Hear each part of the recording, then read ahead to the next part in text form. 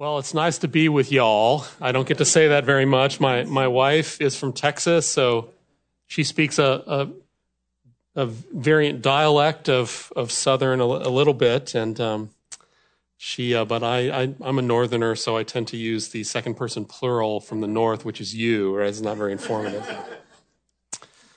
It is really a privilege to be here. It's great to see this tremendous facility and to have interacted with the people that are part of the CFC and the Bush Center, and it's really a delight to be here. As I was saying at lunch, for those of you who are at lunch, I apologize. There'll be a few things that I say here that they will sound eerily familiar to you, but for those of you who weren't at lunch, the Southern Baptist Convention has been crucially important in my own life. I became a Christian through a Southern Baptist youth revival in Northern Virginia. I really learned to love and study the scriptures in a Southern Baptist church in Springfield, Virginia, where I grew up. And then when I was in seminary, I did my internship at a Southern Baptist church in Southern California. So for me, the SBC has a very warm place in my heart, and it's an extremely formative influence on my own spiritual life. So it's nice to be at Southeastern to give back at least a tiny little bit. All right, so am I blocking the screen? I'm okay? All right. Tonight we want to talk about editing the human genome, and I'll have more to say about what that means as we go along. But I want to start by contextualizing what I'm going to say.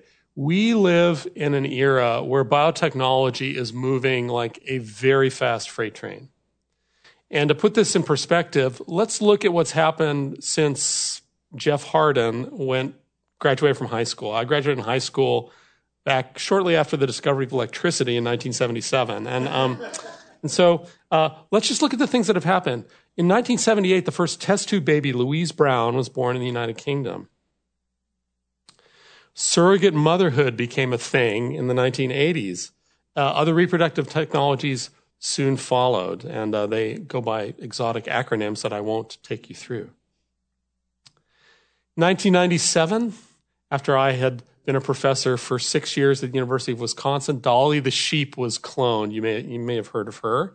And there were lots of journal covers like that with Xerox copies of sheep and things like that.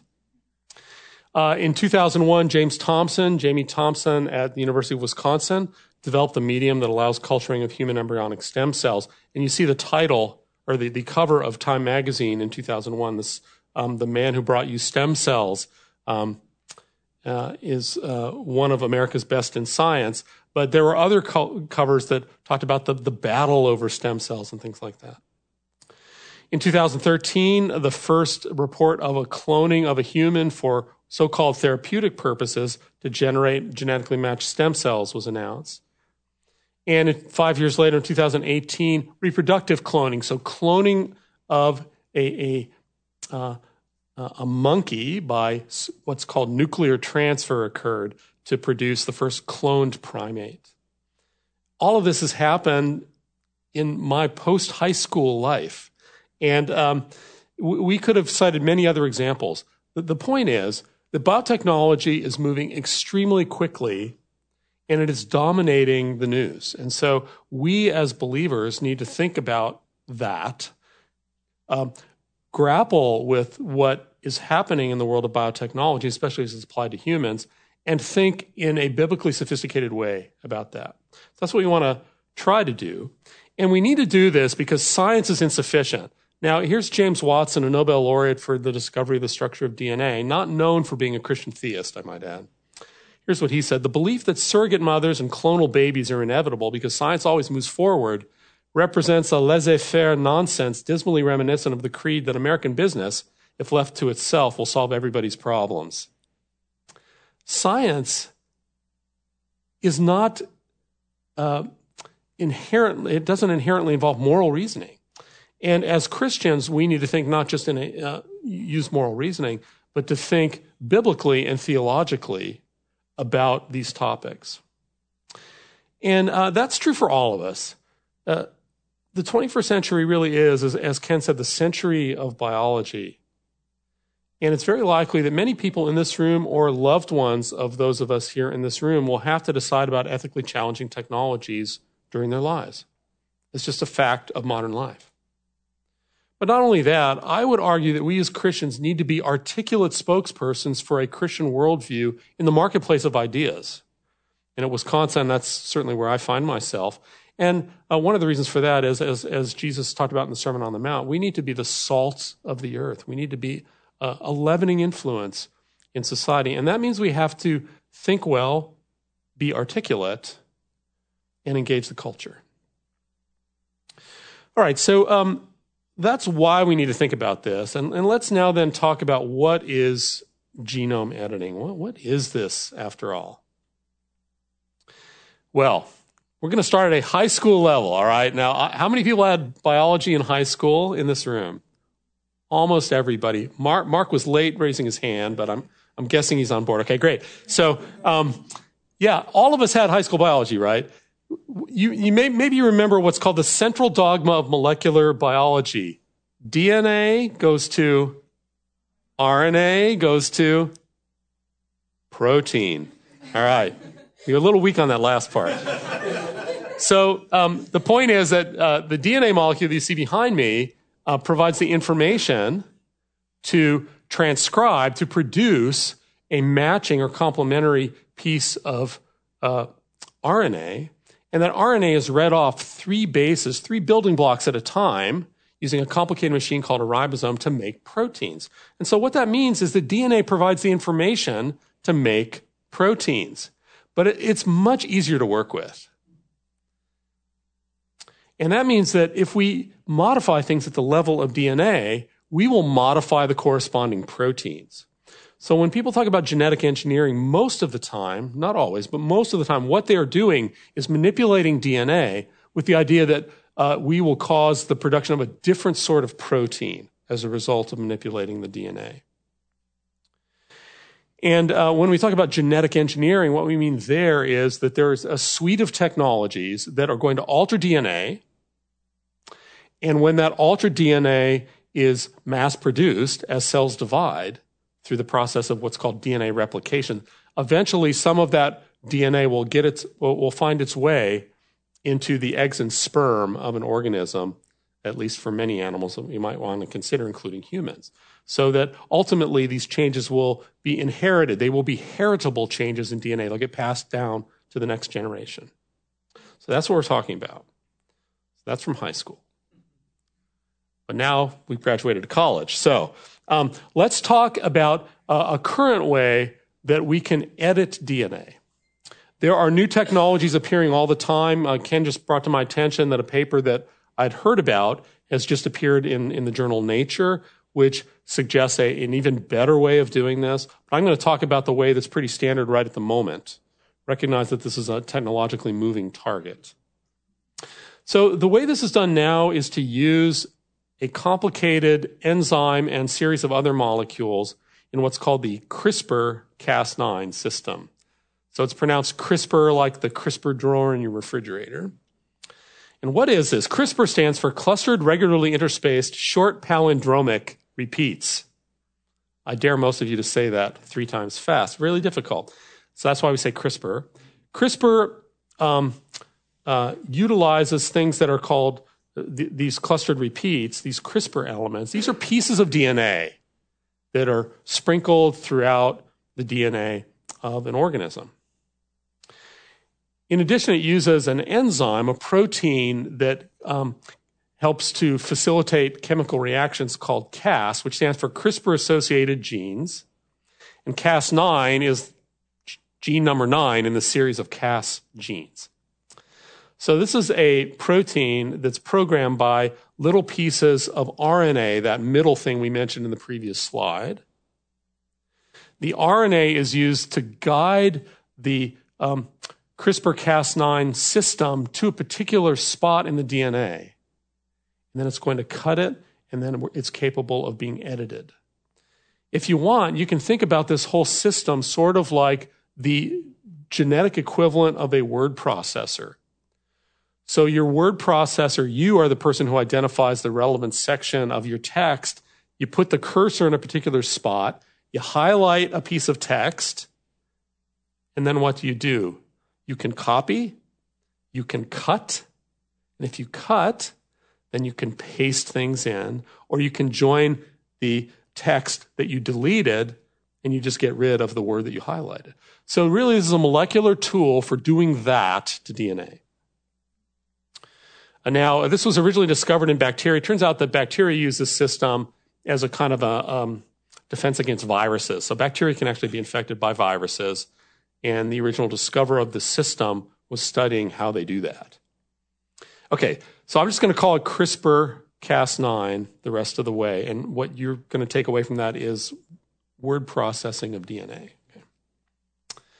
All right, so this has become a huge deal. So the people who discovered this may get a Nobel Prize, but it's also big business. And there's actually a big patent dispute that hasn't been fully resolved.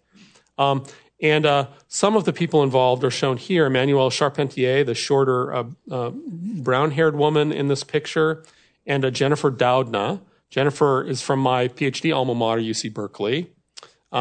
They worked out some of the mechanisms by which this system works.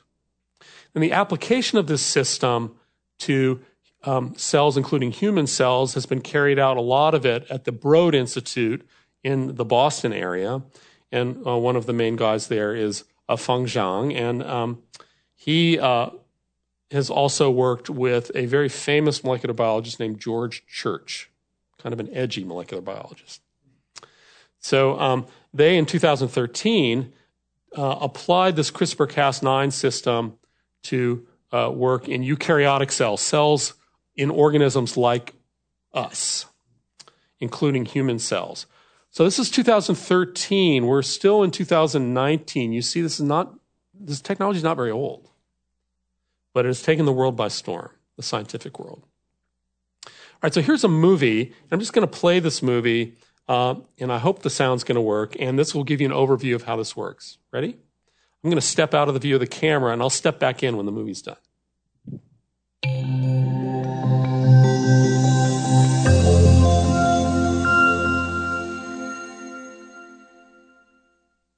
Every cell in our body contains a copy of our genome, over 20,000 genes, 3 billion letters of DNA. DNA consists of 2 strands twisted into a double helix and held together by a simple pairing rule. A pairs with T and G pairs with C. Our genes shape who we are as individuals and as a species. Genes also have profound effects on health, and thanks to advances in DNA sequencing, researchers have identified thousands of genes that affect our risk of disease. And how genes work, researchers need ways to control them. Changing genes in living cells is not easy, but recently a new method has been developed that promises to dramatically improve our ability to edit the DNA of any species, including humans. The CRISPR method is based on a natural system used by bacteria to protect themselves from infection by viruses. When the bacterium detects the presence of virus DNA, it produces 2 types of short RNA, one of which contains a sequence that matches that of the invading virus. These 2 RNAs form a complex with a protein called Cas9. Cas9 is a nuclease, a type of enzyme that can cut DNA. When the matching sequence, known as a guide RNA, finds its target within the viral genome, the Cas9 cuts the target DNA, disabling the virus. Over the past few years, researchers studying this system realized that it could be engineered to cut not just viral DNA, but any DNA sequence at a precisely chosen location by changing the guide RNA to match the target. And this can be done not just in a test tube, but also within the nucleus of a living cell. Once inside the nucleus, the resulting complex will lock onto a short sequence known as the PAM. The Cas9 will unzip the DNA and match it to its target RNA. If the match is complete, the Cas9 will use 2 tiny molecular scissors to cut the DNA. When this happens, the cell tries to repair the cut. But the repair process is error-prone, leading to mutations that can disable the gene, allowing researchers to understand its function. These mutations are random, but sometimes researchers need to be more precise, for example, by replacing a mutant gene with a healthy copy. This can be done by adding another piece of DNA that carries the desired sequence. Once the CRISPR system has made a cut, this DNA template can pair up with the cut ends, recombining and replacing the original sequence with the new version. All this can be done in cultured cells, including stem cells that can give rise to many different cells. It can also be done in a fertilized egg, allowing the creation of transgenic animals with targeted mutations. And unlike previous methods, CRISPR can be used to target many genes at once, a big advantage for studying complex human diseases that are caused not by a single mutation, but by many genes acting together. These methods are being improved rapidly and will have many applications in basic research, in drug development, in agriculture, and perhaps eventually for treating human patients with genetic disease.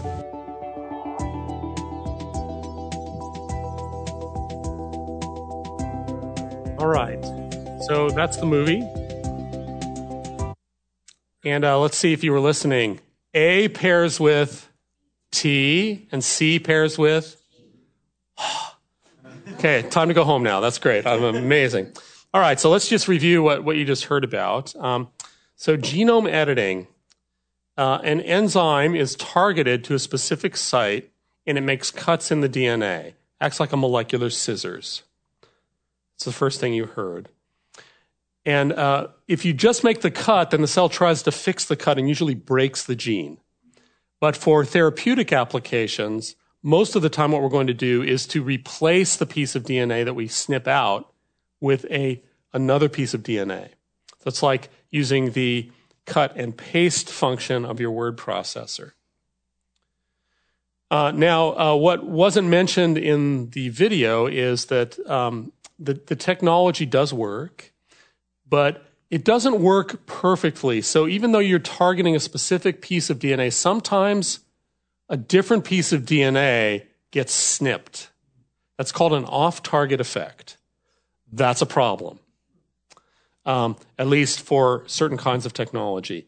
But as the narrator said, the technology is moving incredibly rapidly. Like the advances in this technology have been mind-blowing and unbelievably fast. So I'm assuming that this will get better and better and better over the next few years.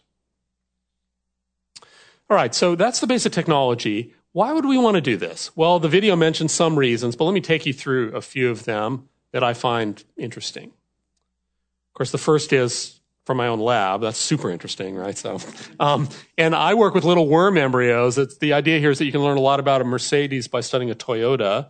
The worm embryos are the Toyota of embryonic development to the Mercedes, which is human development. And we genetically engineer these worms all the time. So this worm behind me is expressing a protein at the boundaries between the cells and the embryo. It's a protein called beta-catenin.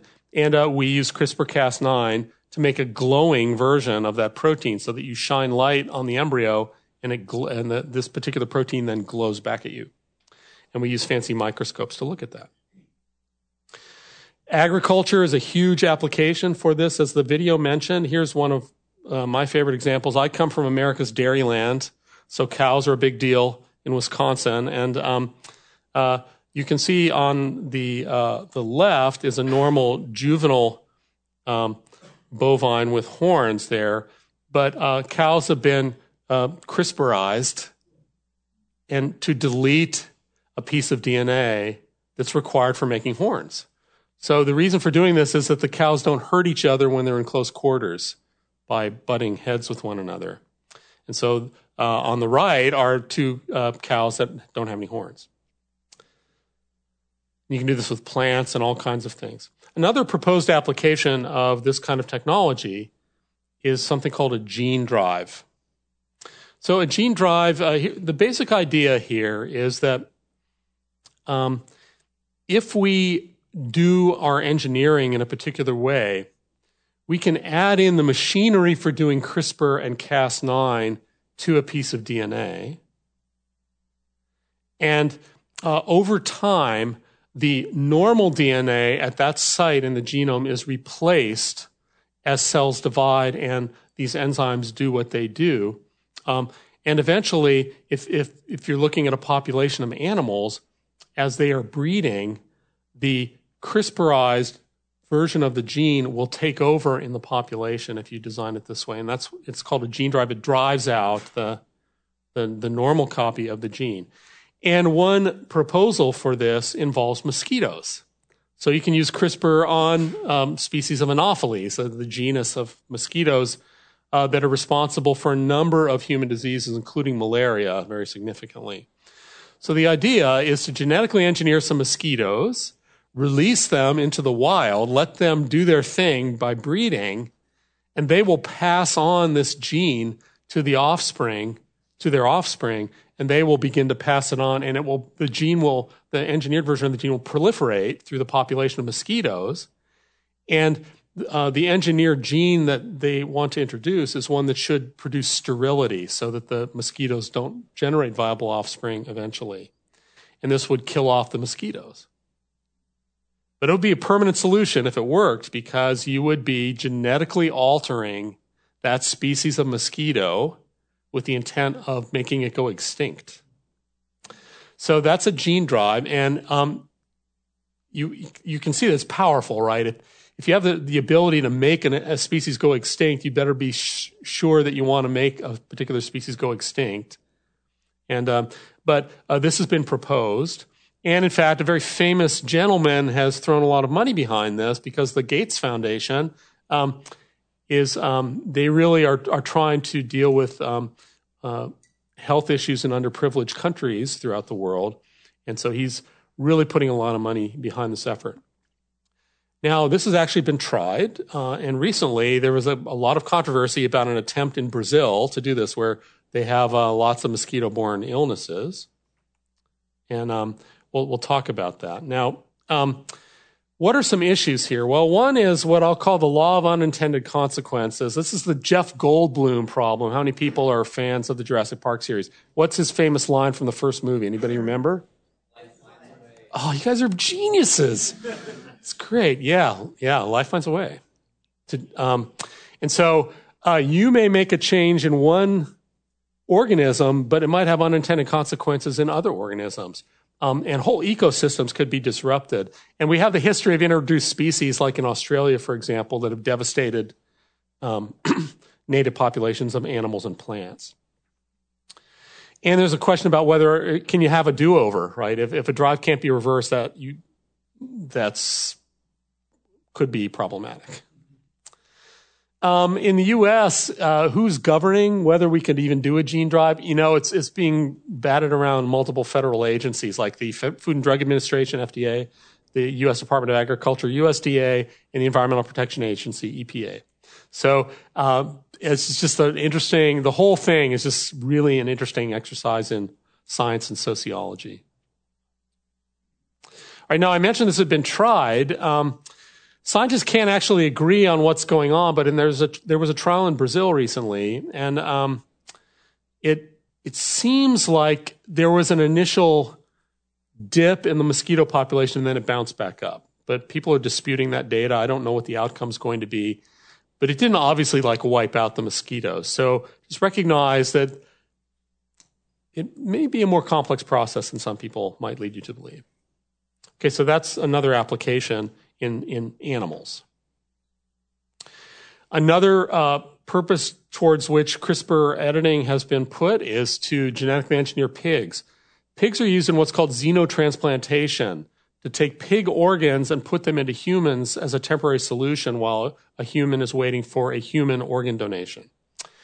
Well, pigs have been genetically engineered to make them more acceptable in transplants so that humans don't undergo immune rejection. And not only that, but there are some insertions in the pig DNA that have been edit it out. In fact, George Church, who I mentioned earlier, his group was made simultaneous CRISPR edits in these pigs to make them a better system for doing these kinds of things. Not only that, but CRISPR-edited pigs have been proposed for the following experiment. We could edit CRISPR edit pigs, in this case, pig embryos, so that the pig embryos don't make a certain gene that's required to make a certain organ. So the pig, if it were to get to the piglet stage, would be missing this organ. It turns out, and people who are at the embryo talk at noon know about this, that we can add human embryonic stem cells into a pig embryo. The idea would be to let the human cells colonize the region of the pig that would normally form that particular organ. So now you would have a human organ rudiment inside of a pig, which you could then remove and put into a human. That's the idea. So, and if you think that's far-fetched, well, people have tried this experiment, the basic experiment. This is a pig embryo, the white structures in this embryo, and you can see the eye developing on the right there. The red cells are human cells that were inserted into this pig embryo. So there are all kinds of ethical issues with this technology, but this is another use of the CRISPR approach.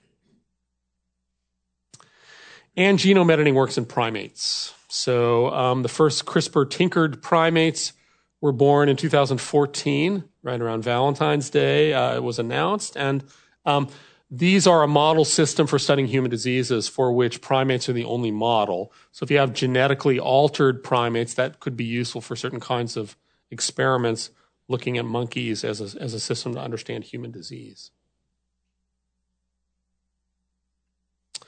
And it's really, frankly, quite easy. So all you need to do is to inject your mix of materials into the fertilized egg, and the CRISPR-Cas9 does its thing in the one-celled zygote, and then as the embryo develops, its cells most of them will be CRISPRized, and you place the embryo into a surrogate mother, and you look for baby monkeys that have the edit that you were trying to make. Not all of them carry the edit, but some of them do, and that's how the monkeys in the previous slide were produced.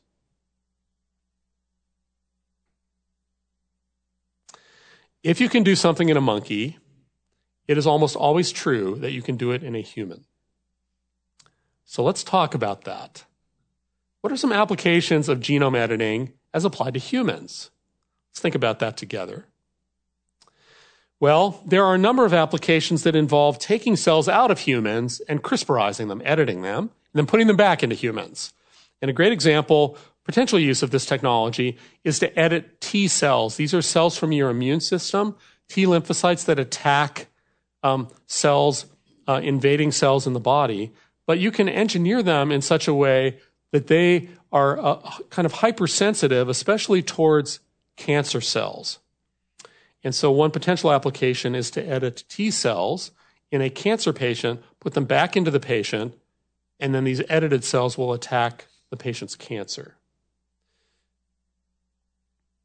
This is an example of editing things that are called somatic cells. Somatic cells are cells of the body, so these are cells that are everything except for the cells that are going to make eggs and sperm.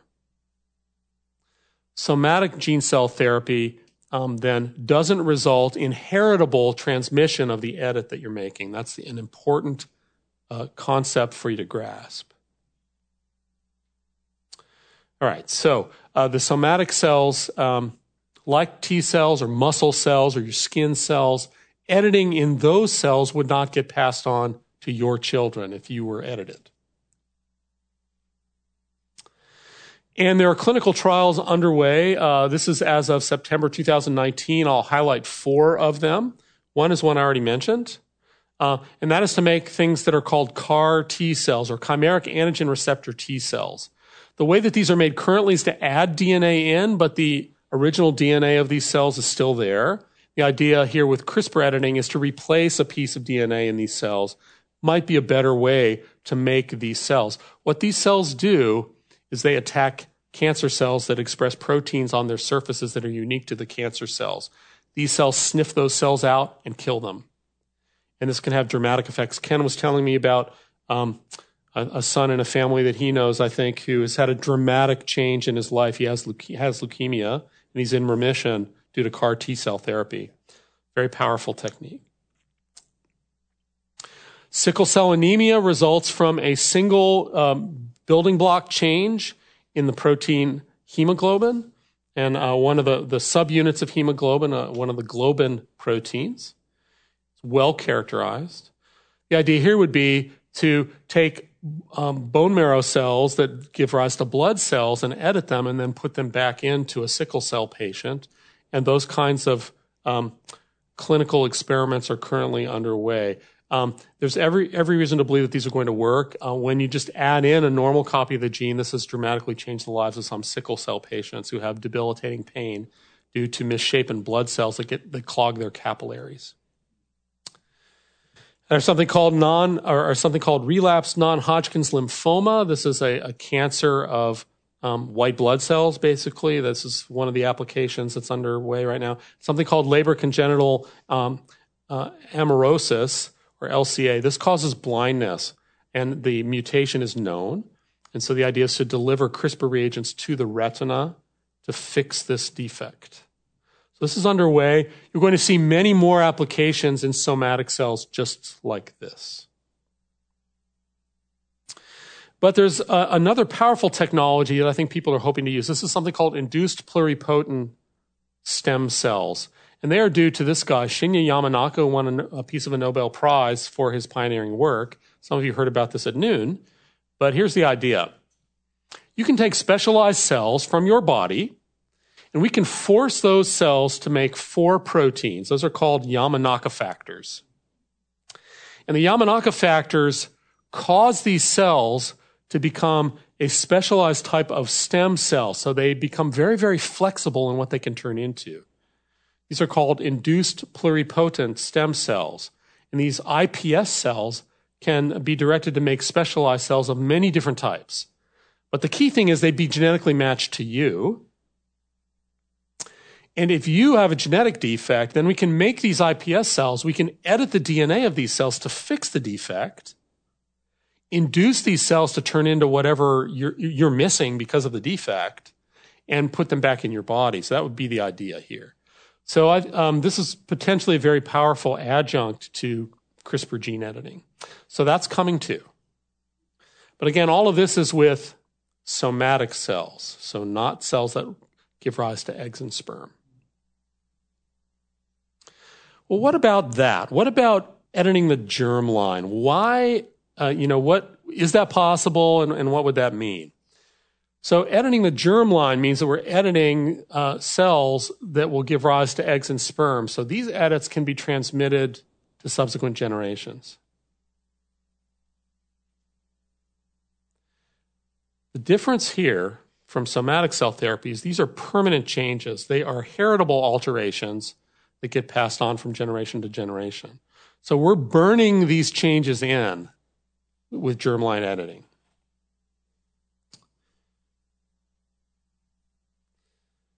Well, remember I said that we could edit monkeys? That was done in a way that leads to germline edits because it was just injecting the fertilized egg. That gives rise to every kind of cell, including those that make eggs and sperm. Remember, I also said if you can do it in a monkey, you can probably do it in a human. So China is avant-garde in this way, and in 2015, Chinese scientists announced they were trying this in human embryos. And in April 2015, they announced that they had done some editing of human embryos in the same way those monkey experiments had been done. They did not allow the embryos to survive, and there were lots of questions about how they did it and whether it was done well and all kinds of issues there. And there are ethical issues with the intentional destruction of human embryos on top of all that. But this created a firestorm in the media. This is from the journal Nature, a science journal. And a friend of mine who started an organization that I'm involved with called the BioLogos Foundation is currently the director of our National Institutes of Health. It's the largest scientific granting agency in the world. His name is Francis Collins. He is a believer, and he's also the director of the NIH. So nominally, several layers removed, my boss, because I get my funding from the NIH. And at the time, he said this: the concept of altering the human germline in embryos for clinical purposes has been viewed almost universally as a line that should not be crossed. Remember the word almost. That will come back very soon. And the NIH has a ban on doing germline edits. And I appreciate very much Francis's leadership in that regard. And some of the leaders in the CRISPR technology game got together for a summit. So in December 2015, they got together. And what were their recommendations? Well, germline editing should never be used to establish a pregnancy. They cited safety and efficacy concerns, these off-target effects that I mentioned. Some of the way the technology is done doesn't always make sure that all the cells in an embryo are edited, things like that. They said at the time that we need broad societal consensus about editing of human, the human germline. And they recommended the cautious development of medical applications that cannot be passed on to offspring. So that's somatic cell editing of the sort that I've already mentioned. Now we have clinical trials underway in the US 4 years later. A group of scientists in February 2017, the National Academy of Sciences, these are like super smart scientists, not like Jeff Hardin, and they called for prohibiting any alterations resembling enhancement.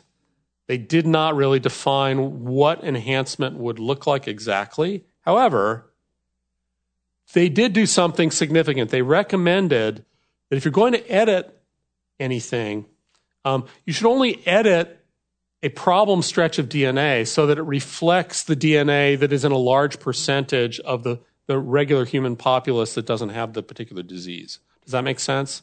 So to edit my DNA, if I have a problem so it looks like yours, if you're a largely normal member of the human population and you look like you are. So that's the idea.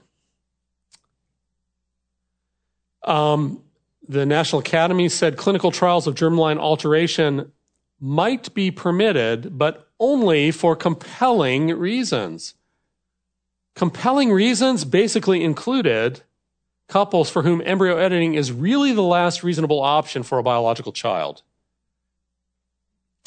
I found that disappointing. Yeah.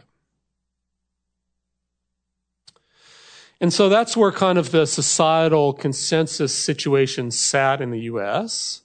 And meanwhile, technologies were continuing to be pursued in an experimental sense. So one of the leading experimenters in the world on primates, including humans, human embryos, is this gentleman.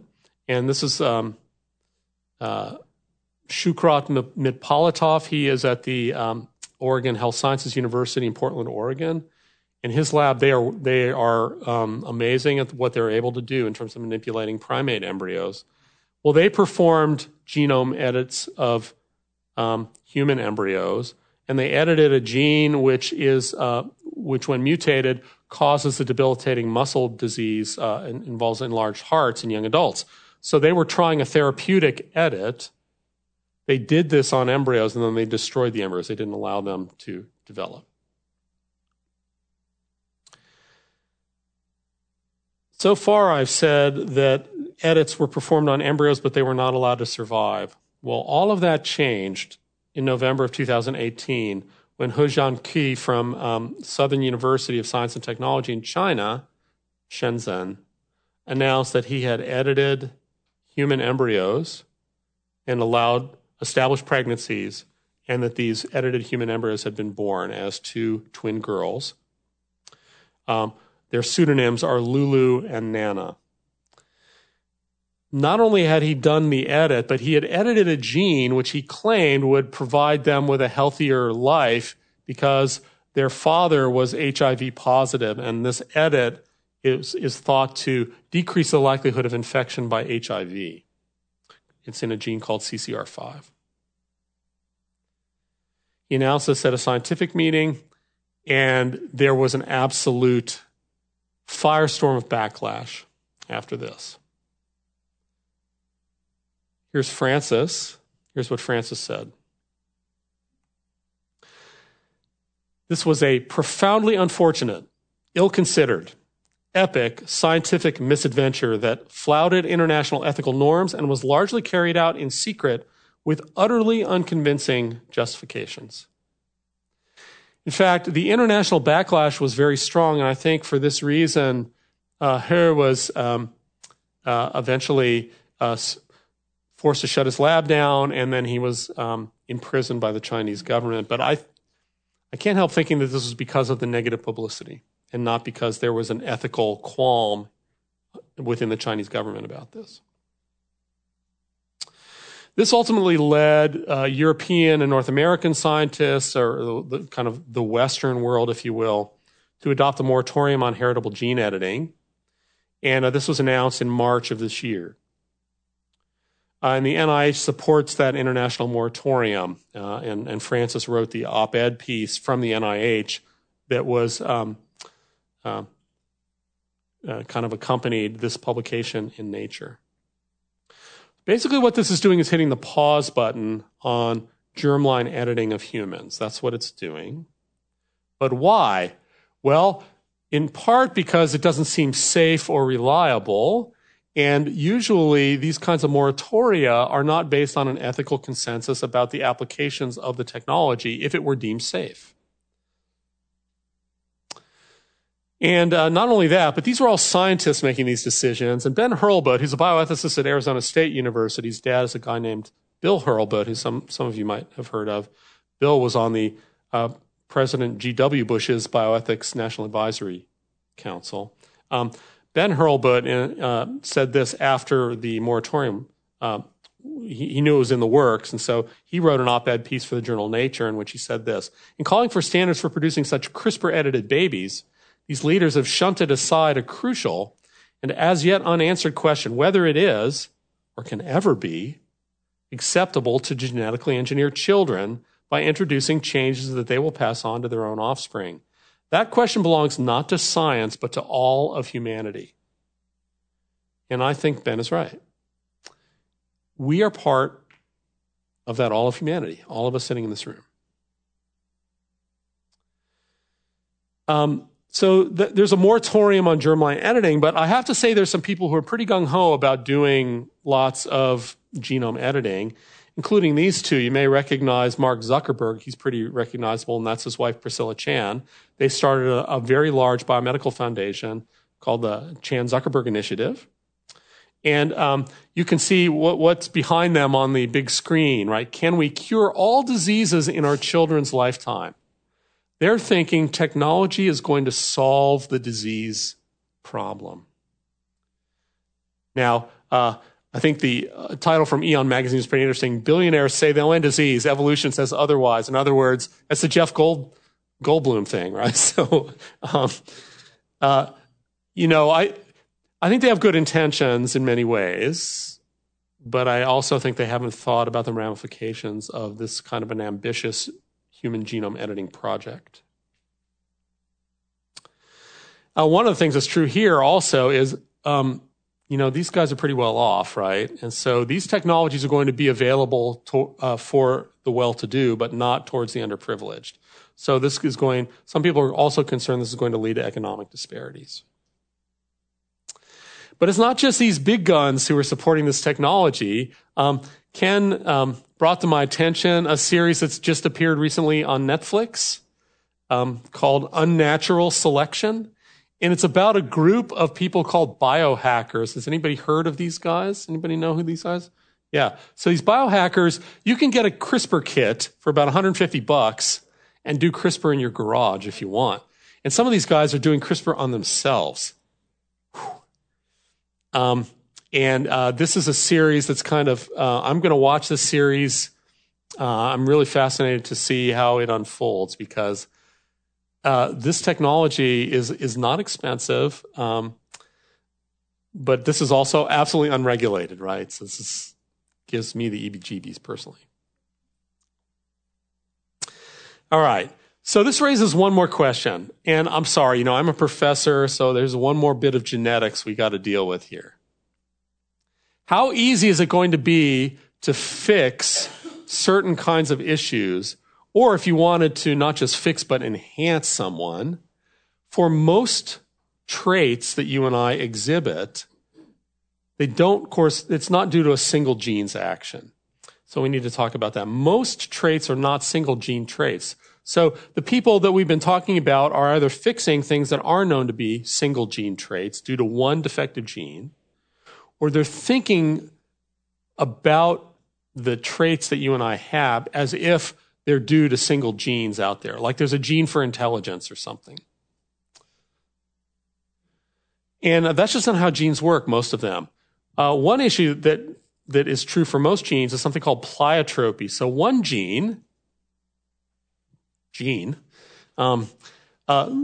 affects many traits. And we know of many, many examples like that. So if you mess with one gene, you're going to get unintended consequences with other traits. That's a huge problem. There's also the reverse problem of things called multigenic traits. And this is very common. Your skin color is like this. It is due to the action of many genes, all acting together, that leads to your skin color. Intelligence is like this. It's a multigenic trait. The dashing good looks of Dr. Keithley, that's a multigenic trait. And he's got a lot of good genes, I want to point out. Yeah. So even if we have the technology to edit genes, recognize that the genetics itself, the genetic basis of who we are as organisms, is sufficiently complicated. It's going to be very difficult to make changes in a highly controlled, predictable way. And one good example of that I've thought a lot about is autism. Autism is an example of a multigenic trait. There's a strong genetic component to autism, but it's multiple genes. Easy to demonstrate that. Those genes are coming into focus, but the idea that you could fix autism by editing one gene, that's just not how it works. You may wonder, well, why do I think about autism? It's because my son Christopher is profoundly autistic, and he's my 30-year-old, my younger son, lives at home with us.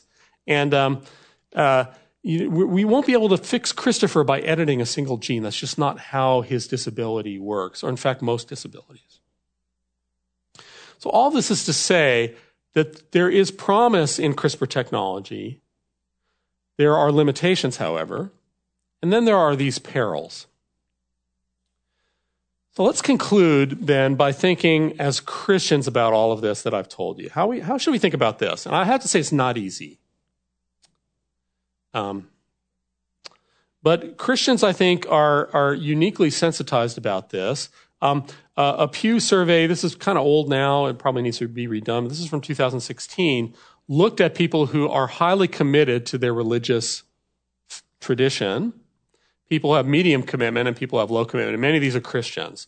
And you can see that the people who have high commitment to their faith tradition have the highest resistance to the notion of doing widespread gene editing. And I don't think it's because they're necessarily Luddites when it comes to technology. But I do think it's because they have a sense that what we are striving for with gene editing is more complex and fraught with difficulty than people who believe technology will solve all of our problems. And the key issue here is, what does it mean to be a human, a functioning, thriving human? What does that mean? People in our society do not agree about this. Let's take Jennifer Doudna. In a really touching interview, she described her interactions with a woman who was the mother of a child with Down syndrome. And the mother explained, I love my child and wouldn't change him. There's something special about him, something that's so special. And Jennifer Doudna teared up as she was telling the story. And then she said this, it makes you think hard about what it means to be human, doesn't it? Now, I know we have professors in this room who specialize in theological anthropology. We need good work in this area from Christians to inform this discussion. Why do we need this? Because there are other voices in our culture. Here's a very famous, strident bioethicist named Peter Singer from Princeton University. And he said this, in this respect, experimenting on a human embryo is not to be compared in significance with experimenting on a living sentient mouse. So for him, there is no difference between humans and other organisms, especially humans that are not very far along in their development. So thinking well about these things and articulating it in the wider culture is going to be important. And somebody who did a really good job of this was a theologian named Paul Ramsey, Princeton University. And it's coming up on the 50th anniversary of a really significant little book that he wrote called Fabricated Man. This was in an era when the word man meant humans, so I want to point that out.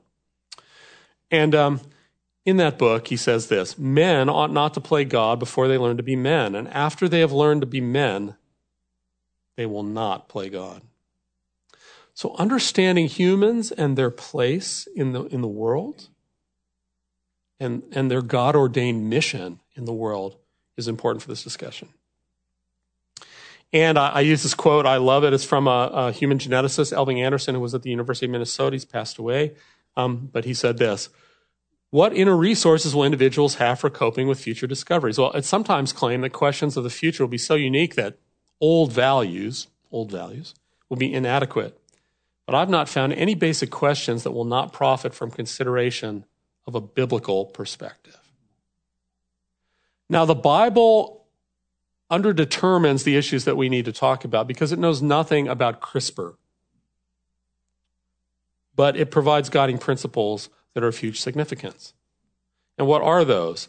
Well, Psalm 139 talks about us being formed and being fearfully and wonderfully made while we're embryos. God knows about the trajectories of our lives, and the most significant fact about our lives is that God knows us and loves us. And he started loving us before we were born, at least some would argue, certainly while we were embryos. And what else can we say about humans? Well, the Bible talks about us as bearing God's image, having that tselem, that stamp on us that reflects our King. And we have delegated authority over this planet. And that includes ourselves in some ways with regard to these kinds of biotechnologies.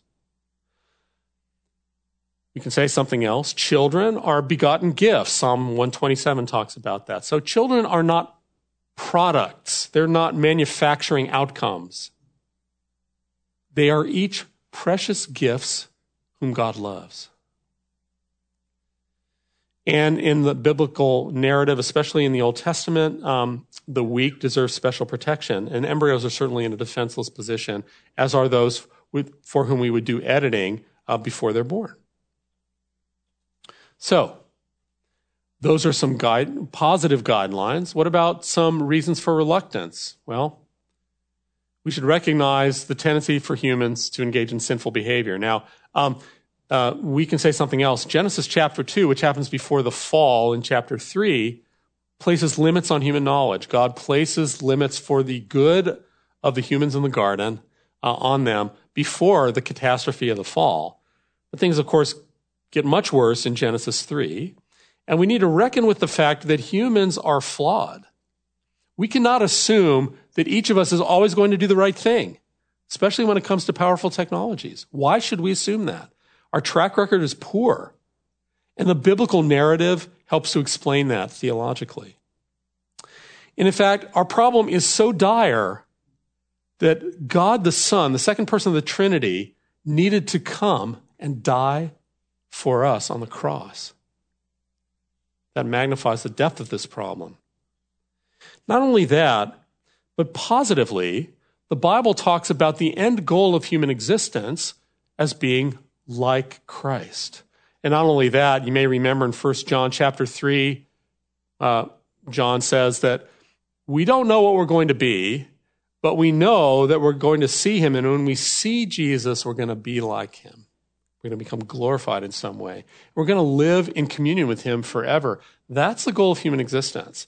That's what makes humans unique, and that's the outcome. And that cannot be achieved by biological perfection. So all of this, to me, suggests that we have a balancing act. First of all, we should seek to treat humans as patients, as individual ends versus means at all life stages. That includes embryos. We should desire to use technology to prevent disease. Preventing disease, I think, is part of the mandate for beneficence, for love. And we should be wary of excessive technological optimism. Now, these are intention, and we just need to really realize that. All right, so let's evaluate germline CRISPR briefly, given these criteria. Well, first of all, current approaches cannot guarantee there will not be off-target effects. So it's hard to think that meets the criterion of beneficence, especially because these are going to be permanent. Current approaches involve frequent embryo destruction if the embryo doesn't have the successful edit. If embryos are ends in themselves, huge problem. And there's the specter of eugenics, of trying to change our genomes towards particular desired outcomes, and then denigrating those who don't have particular genotypes. And this kind of engineering project could potentially, need not, but it could be part of a return to this kind of thinking. In addition, there's the problem of what's called commodification. Children are begotten gifts, they are not products. Here's what Francis said about that. The application of germline manipulation would change our view of the value of human life.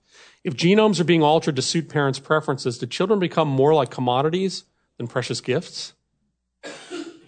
Well, maybe they do. And moreover, the temptation to move from therapy to enhancement of some sort is going to be very, very strong.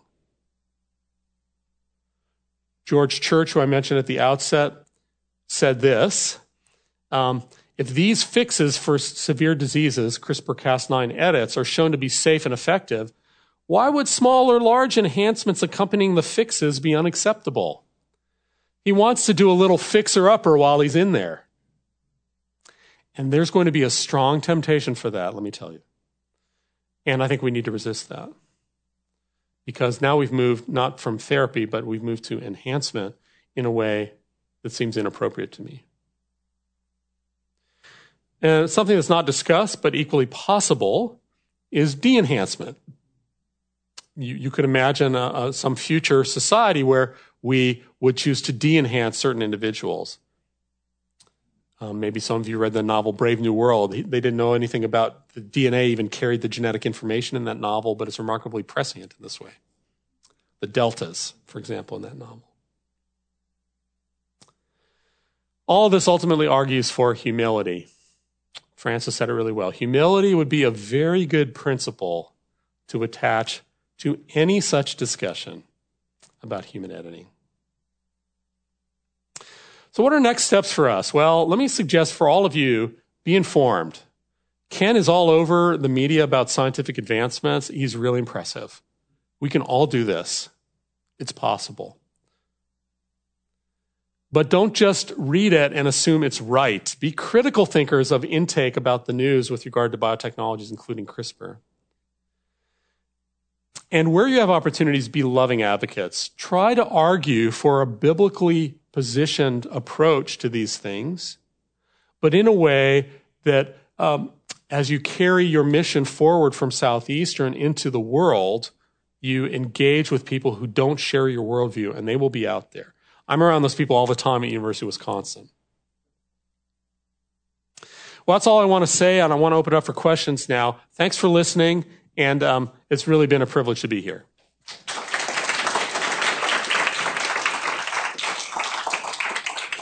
So we have some microphones. Kimberly has one, and here, Nancy. So if you have a question, you can raise your hand. I'm going to start with a question because I just had a terrifying thought as you were presenting this. One of the good things about nuclear power is that it's so hard to do. And so if you do have somebody crazy that's wanting to, create a weapon of mass destruction, it's really difficult for that to happen. And so the question is, how hard would it be we talked about gene editing to do all of the good things, but as I'm watching, listening to you talk about a mosquito population being changed, how difficult would it be to do something malware? I mean, everybody thought the internet was going to be wonderful and all the good things that's going to happen. Nobody just sees it as an unmitigated good. You realize that there's some bad people wanting to do bad things. Yeah, how scared should we be? Some people talk about bioterrorism. Yeah. So if you genetically engineer bacteria or eukaryotic microorganisms, it might not be that difficult, I guess. You sort of need to have genome information at your disposal, and you have to know there still is expertise. Maybe it's not the same as building a nuclear bomb. Maybe it is, I don't know. But you need to know that a particular stretch of DNA is going to have a particular effect. So I'm a little more worried about people just playing around and an unintended consequence being some rogue organism that rapidly spreads through an ecosystem or causes human disease or wipes out some crop. You know, like what was that show, The Last Ship on TNT, right? They had this mutated kind of rust that was fungal plague that was killing off crops, you know, things like that. That I'm a little worried about, especially because in some organisms you can get easy lateral gene transfer. In plants, that happens all the time. Yeah. So, I think most people think we're not necessarily headed towards massive catastrophe here. Most people cite the parallel of the moratorium on genetic engineering of bacteria in the 1970s that where there were a series of principles developed at a conference called the Asilomar Conference, where they developed guidelines for working with bacteria under safe conditions. And then it turned out bacteria didn't cause lots of problems unless you were intentionally trying to create a disease-causing one. And so those regulations were relaxed so that people work with bacteria in the lab all the time. In my lab, it happens all the time. There's no danger there. But, we'll see. Okay. Question that you would have, raise your hand, and Kimberly or Nancy will get the microphone to you. Dr. Hammond. This is a brave new world, exactly what we're dealing with here. It seems like whenever something can be done, there's no thinking about should it be done. That's the problem. What can we do to get people to think about, well, maybe we can do this, but should we? How can we actually get people to ask that question? I think John is asking a key question. Remember that Matthew 5 mandate of being salt and light? I think that's the question we need to get our society to ask. And I think there are several reasons why that's going to be difficult. I don't think we should absolutely try. But here are a couple of reasons why I think it's going to be difficult. One is that, at least in the U.S., we have, it's very en vogue to write dystopian novels, especially involving teenagers, and those are interesting novels and entertaining. They make great film adaptations, that kind of thing. But if you actually look at whether we trust technology in the United States, we trust it by and large. If you ask poll questions in a particular way, you'll get pushback on technology, but most of the time we adopt technologies. And we don't seem to be really afraid of the consequences. These little devices, they have consequences. So American culture, at least, is probably going to tend to mitigate against some people asking questions. And it's because they have what I call the Star Trek view of the universe, that technology in the Star Trek world solves poverty, most crime, warfare, and disease. Wow, amazing. Really? So that's the first thing. The second thing is that the discussions like the National Academy of Science discussions, if you unpack what they're saying carefully, what they're saying is we don't want it done because it's not safe. Right. Well, what if it is? What if it becomes safe? I don't think there's an answer there from the scientists. Some scientists think we should absolutely move ahead, be captains of our own fate, manage our own genomic destiny, move towards some sort of transhumanism, enhancing the human state, that kind of thing. And then others, so Alta Charo, who's a bioethicist at the University of Wisconsin in our law school, she worked for the Obama administration as a bioethics advisor, for example. She's very, what's the word I want to use?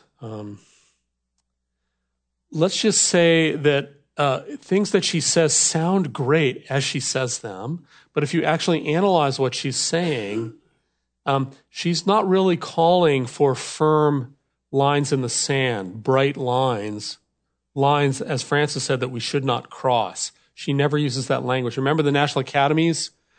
Part of her language was, if there's only one way for people to have children, we should do the edit. Whether this would lead to kind of opening a Pandora's box or not, she never really addresses that. She sort of assumes that humans are going to do the right thing and that technology is going to press forward, I think.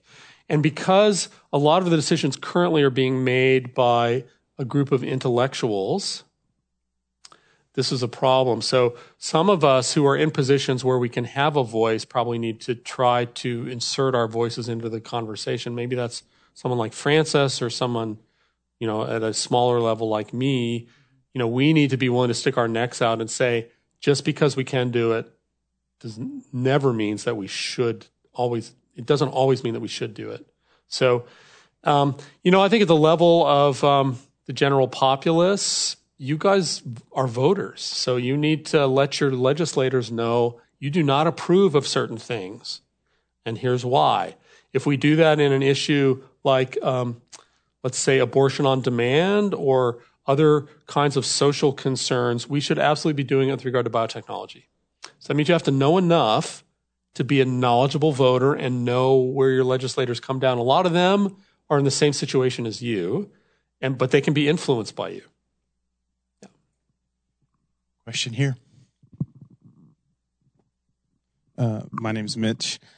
So my question is kind of in regards to how would you handle like a germline like disease like hemophilia that's an X chromosome recessive, that you'd be targeting a therapeutic to try and help that, but it would probably be passed on to the germline.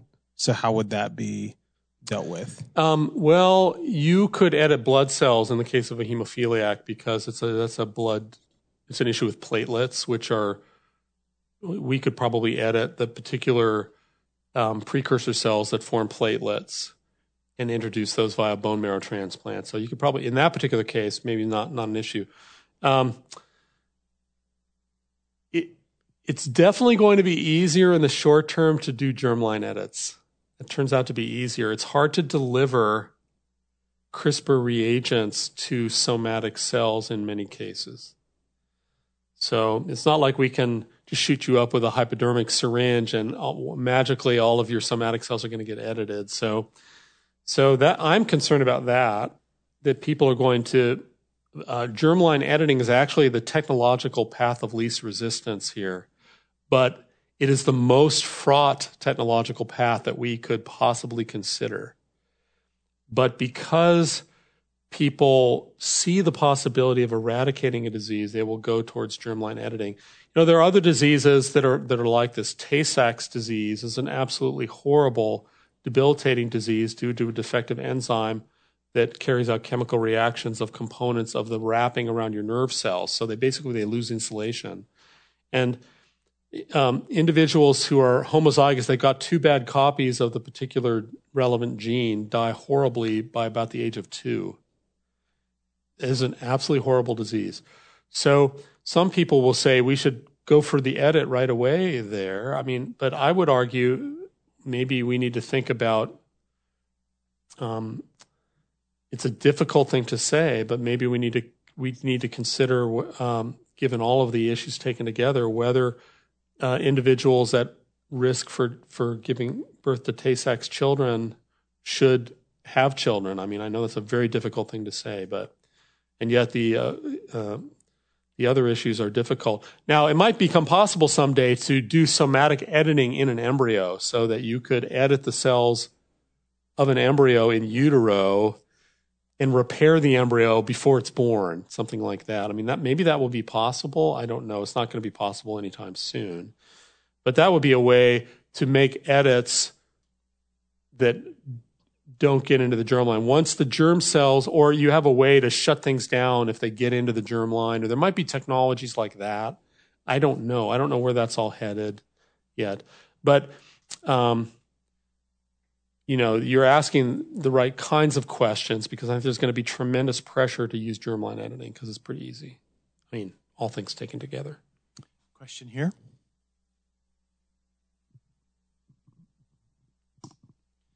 Yeah, if someone were to do germline editing and say they didn't get the desired outcome, or even worse, they got the negative outcome, is there a opportunity or a chance to re-edit in a sense? Is there a mulligan in this? Is there a mulligan? Yeah. Well, you'd have to do it really quickly. That's the first thing. I think people are thinking now that what they would do is they would do an edit and then somehow do diagnostics on the genome of the edited embryo before it's implanted or before the pregnancy goes on too long, and then they would terminate the pregnancy. That's probably what the average person who's thinking about this would be thinking now. The problem with the off-target effects is maybe you thought you made an edit. Oh, but wait, you made an additional edit. Now I want to fix that second edit. But wait, when I try to fix that second edit, maybe I'm introducing yet another incorrect edit. So there's kind of a vicious cycle there. So I'm not certain about how that would work, I guess. Most of the people pursuing germline editing just assume they're going to do testing on the edited embryos and discard embryos that don't have the correct edits. And if you are treating embryos as ends in themselves, then you would be opposed to that strategy. Yeah. Dr. Liederbach. Yeah, my question is just actually if you could develop that a little bit. I noticed on one of the earlier slides when you were talking about the primate editing, and there was a 1 out of 127 attempts to get a live birth of a primate. So as we think through this language of therapeutic engineering versus reproductive engineering, I think a lot of people hear therapeutic and they think therapy, this is okay and this is good, and yet it requires the destruction of so much human life to improve the technology. So could you speak a little bit to that moral problem?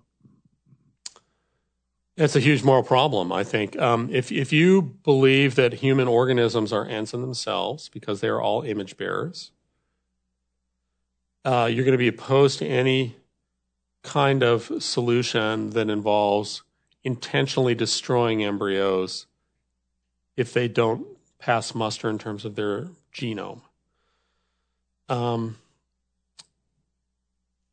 I tend to be quite conservative on all of this because of this loss of embryonic life issue. I guess it would be possible if you developed a technology that worked really reliably at very, very high incidence with other primates. I guess it would be possible to consider using that technology if the likelihood of the embryo's survival was no worse than it was in an unedited situation. I guess then maybe I would feel a little better about that. But in general, I'm not, what is being done now is experimenting on human embryos, and I just think that's inappropriate. So if there were a way to deliver edits that wasn't an experiment, great. And we can do a thought experiment like that. Yes, it's logically possible that would be true, but it's the devil's in the practical details there. So that creates all kinds of problems in my mind. And that's why I tend to think that we should pursue somatic cell therapies in more fully developed humans as the main application of this technology. That I can wrap my head around pretty easily. But even there, we didn't talk about it, but recognize that you could do enhancement through somatic editing in an adult. And, we know about performance-enhancing drugs. Well, this is like DNA is the ultimate performance-enhancing drug in this case. So you could imagine choosing to do that to increase your muscle mass or to do a number of other things. Kyle. So I'm still kind of trying to formulate this question. It might come out sensible or not. So I want to put to one side for a moment the ethical issues involved in the experimentation itself. Not denying that they are ethical issues, but assume for a moment that either they've been solved or it's been done and we're just in the Nazi burn treatment problem. How do you start drawing lines in the sand between the kinds of editing that we should be at least, willing to consider, open to, willing to say, well, maybe that's plausible, and the kinds of editing that we should say, no, there's no way we'd even think about that. That's terrible. And at what point is a philosophy of change, something like an Aristotelian essential versus substantial change, or substantial versus accidental change, helpful in that? Or is it?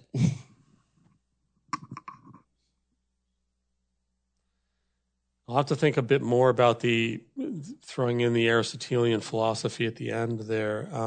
I don't think, well, so ultimately there could be questions about whether we're getting a transmutation of a species, basically. And so then what does it mean for such an organism in terms of its essence? We could talk about that. The prior question, it's interesting. I gave a talk at the Anselm House, which is a Christian Study Center up in the Twin Cities, in 2018, before the germline editing of done in China had been announced. And the entire Christian Medical Dental Society fellowship up there cornered me after my talk and said, why would we not want to do this? If we had a way to guarantee that we could make the edit, we would absolutely want to do this for horrible single disease loci, particular genes. Like Tay-Sachs is a single gene defect. We would have to do that, wouldn't we? That's kind of what they were going for. And I guess if you had a foolproof way to introduce the edit to somatic cells, sure, I'm with you on that. But you would have to know that the edit that you made was not going to be deleterious for future generations, and I'm not sure we really have that knowledge. I mean, that's what worries me about it. Now, maybe we do. You remember the National Academy said, "Here's the bar we're going to set. What we have in mind." That's what they said anyway. Just forget about George Church and his enhancement comments. Is a horrible, debilitating disease that always causes horrible, terrible death. And we know what the mutation is. Wouldn't we want to go in and fix that? I think that would be their criterion. And that's probably the most powerful kind of scenario that could be developed if you knew that it was going to work every time, I guess.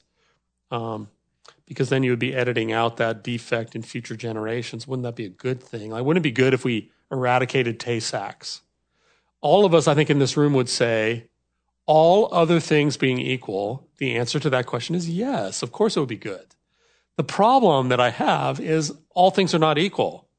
And the very same technologies that we develop for this use can be used for the other things. And you and I will have a certain set of scruples about that other people simply are not going to have. And it's true, I gave a talk in March at a conference in Baltimore, and I had someone write in angrily and say, Christians can't just keep their heads in the sand about these things and not think about developing these technologies. And I think that person was thinking about, their impulse was, well, of course we want to help people. Yes, I want to help people too. But we have to be careful about ends and means and unintended consequences. There's Jeff Goldblum again. And so it makes me incredibly cautious. I mean, it's just hard to imagine that there would be, well, I haven't seen a solid argument that does away with all of the other issues regarding this technology when it comes to the germline. I just haven't seen it. Maybe someone will devise such an argument and then I will accept it, but right now I just haven't seen it. Yeah. And it's really tough, right? Because you feel, we got to do this, right? Or you almost feel that why wouldn't we not do that? I think that your presentation did a good job about showing people outside of biology, outside of the sciences, people like Bill Gates, Zuckerberg, who have influenced editing the human genome in some way. In our churches, we have a lot of people who maybe are not particularly just in theology. They might be in the marketplace, like Zuckerberg. They might be in business. Could you speak to the role that Christians should play in this topic within the sphere of the marketplace? Well, there are Christians in big time biotechnology, and I would hope that they, when they have the opportunities, would speak about the wise uses of these technologies. Francis Collins is very well connected to the genetics biotech industry, and there are some really sophisticated believers out there. Now, they didn't get in on the ground floor of Facebook, so they are not multi-gazillionaires like Zuckerberg or Gates. And one of the difficulties here is people like Elon Musk and others in Silicon Valley are openly and passionately talking about transhumanism. So transcending our human limitations through technology, either genetic biotech or computer interfaces or cybernetics or those kinds of things. And money talks. I mean, that's the bottom line. SpaceX is happening because Elon Musk is making it happen with his money, right? And there's a lot of Teslas people drive in Madison, so he is... So some of the most successful entrepreneurs are not Christian. And that is a big problem, I would say, because while the government might ban a certain line of experimentation, unless we make it illegal, which we have not wanted to do in the United States, then these experiments can be carried out as long as you have private funding. Now, in other countries, especially those who were influenced by the outcome of World War II, Germany being a good example of this, there are much stricter laws about germline editing in place. Now, how long they will stay in place, I don't think that's clear. But right now, they have much stronger laws on the books. We have no laws on the books right now in the United States, nothing. And then plus you overlay that with the patchwork of state laws. Like I have no idea what North Carolina has tried to pass in terms of legislation, right? Or Wisconsin. Well, I do know a bit about Wisconsin, but you have the federal and the state laws working together, and it's all really complicated. But none of that, unless you criminalize something, then if you have enough money and you think it's a good idea, you can make it happen. That's the entrepreneurial spirit in this country. It brings great goods in some ways and has the potential for many things that are not so good, I think. Hi. So I have one question and possibly a follow-up question because I'm slightly confused about the first thing. So you mentioned something called induced pluripotent stem cells as a means of creating things that are missing. Yeah. Is that right? Like Yep. forming organs and stuff like that? Well, let's say you had a heart attack. Maybe not you, but Yeah. maybe an old guy like me has a heart attack. My heart muscle's damaged. Mm-hmm. We need to replace those damaged heart muscle cells. Mm-hmm.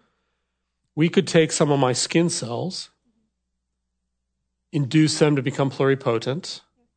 Then they act like embryonic stem cells, but there was never an embryo involved, just my cells.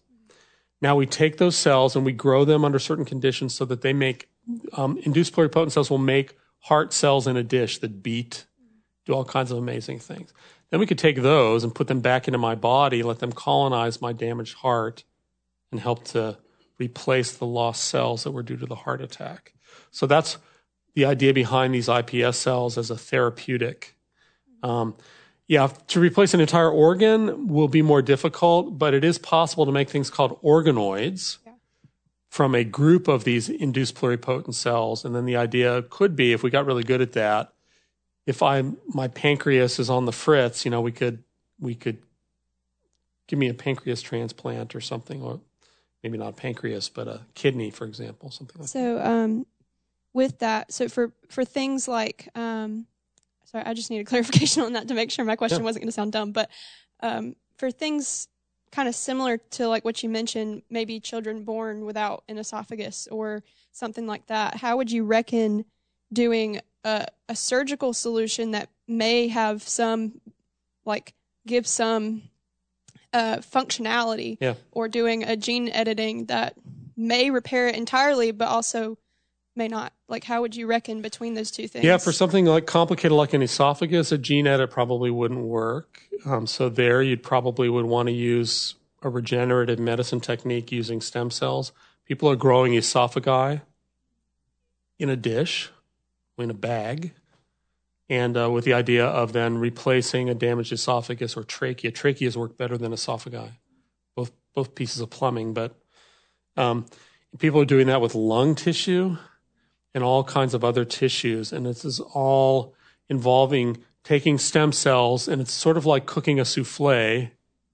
So if you don't need to know why a souffle turns out the way it does. You just need to know that if I beat the eggs in a certain way and I cook it at a certain temperature for a certain amount of time and I don't bump it, I'll get a souffle. That's kind of how the regenerative biology is working right now. We know this mix of things called growth factors that you need to get these cells to differentiate in particular ways. Then if you give them a scaffold, then they often will colonize that scaffold and differentiate in a particular way to make a piece of tissue. We can make heart valves that way really nicely already. So you can make artificial heart valves by growing them. So that's part of the future. But then, of course, you could manipulate the iPS cells to edit them to make a super more spiffy organ, I guess. Then I don't know how I think about that. That sounds like enhancement if you're doing that. So we're not just replacing your muffler, we're giving you an upgrade, right? So I would want to be careful about that point. Yeah, does that make sense? Yeah, great. Yeah, I'm still getting my head around the heart cells bumping in the Petri dish. That's creepy. It's alive. Yeah, that's right. So, yeah. This has been fascinating, hasn't it? And so I want to thank Dr. Hardin for talking to us in a way that I got it. I actually understood what he was saying, and I consider that a great victory on his part, that he was able to communicate such complicated and difficult ideas in a way that we understood it, and he presented it from such a biblically informed way. I rejoice that there are those in the scientific community like Dr. Hardin who are advancing the kingdom of God in every arena of life, including the scientific arena. May his tribe increase. Would you join me in showing our appreciation to him tonight?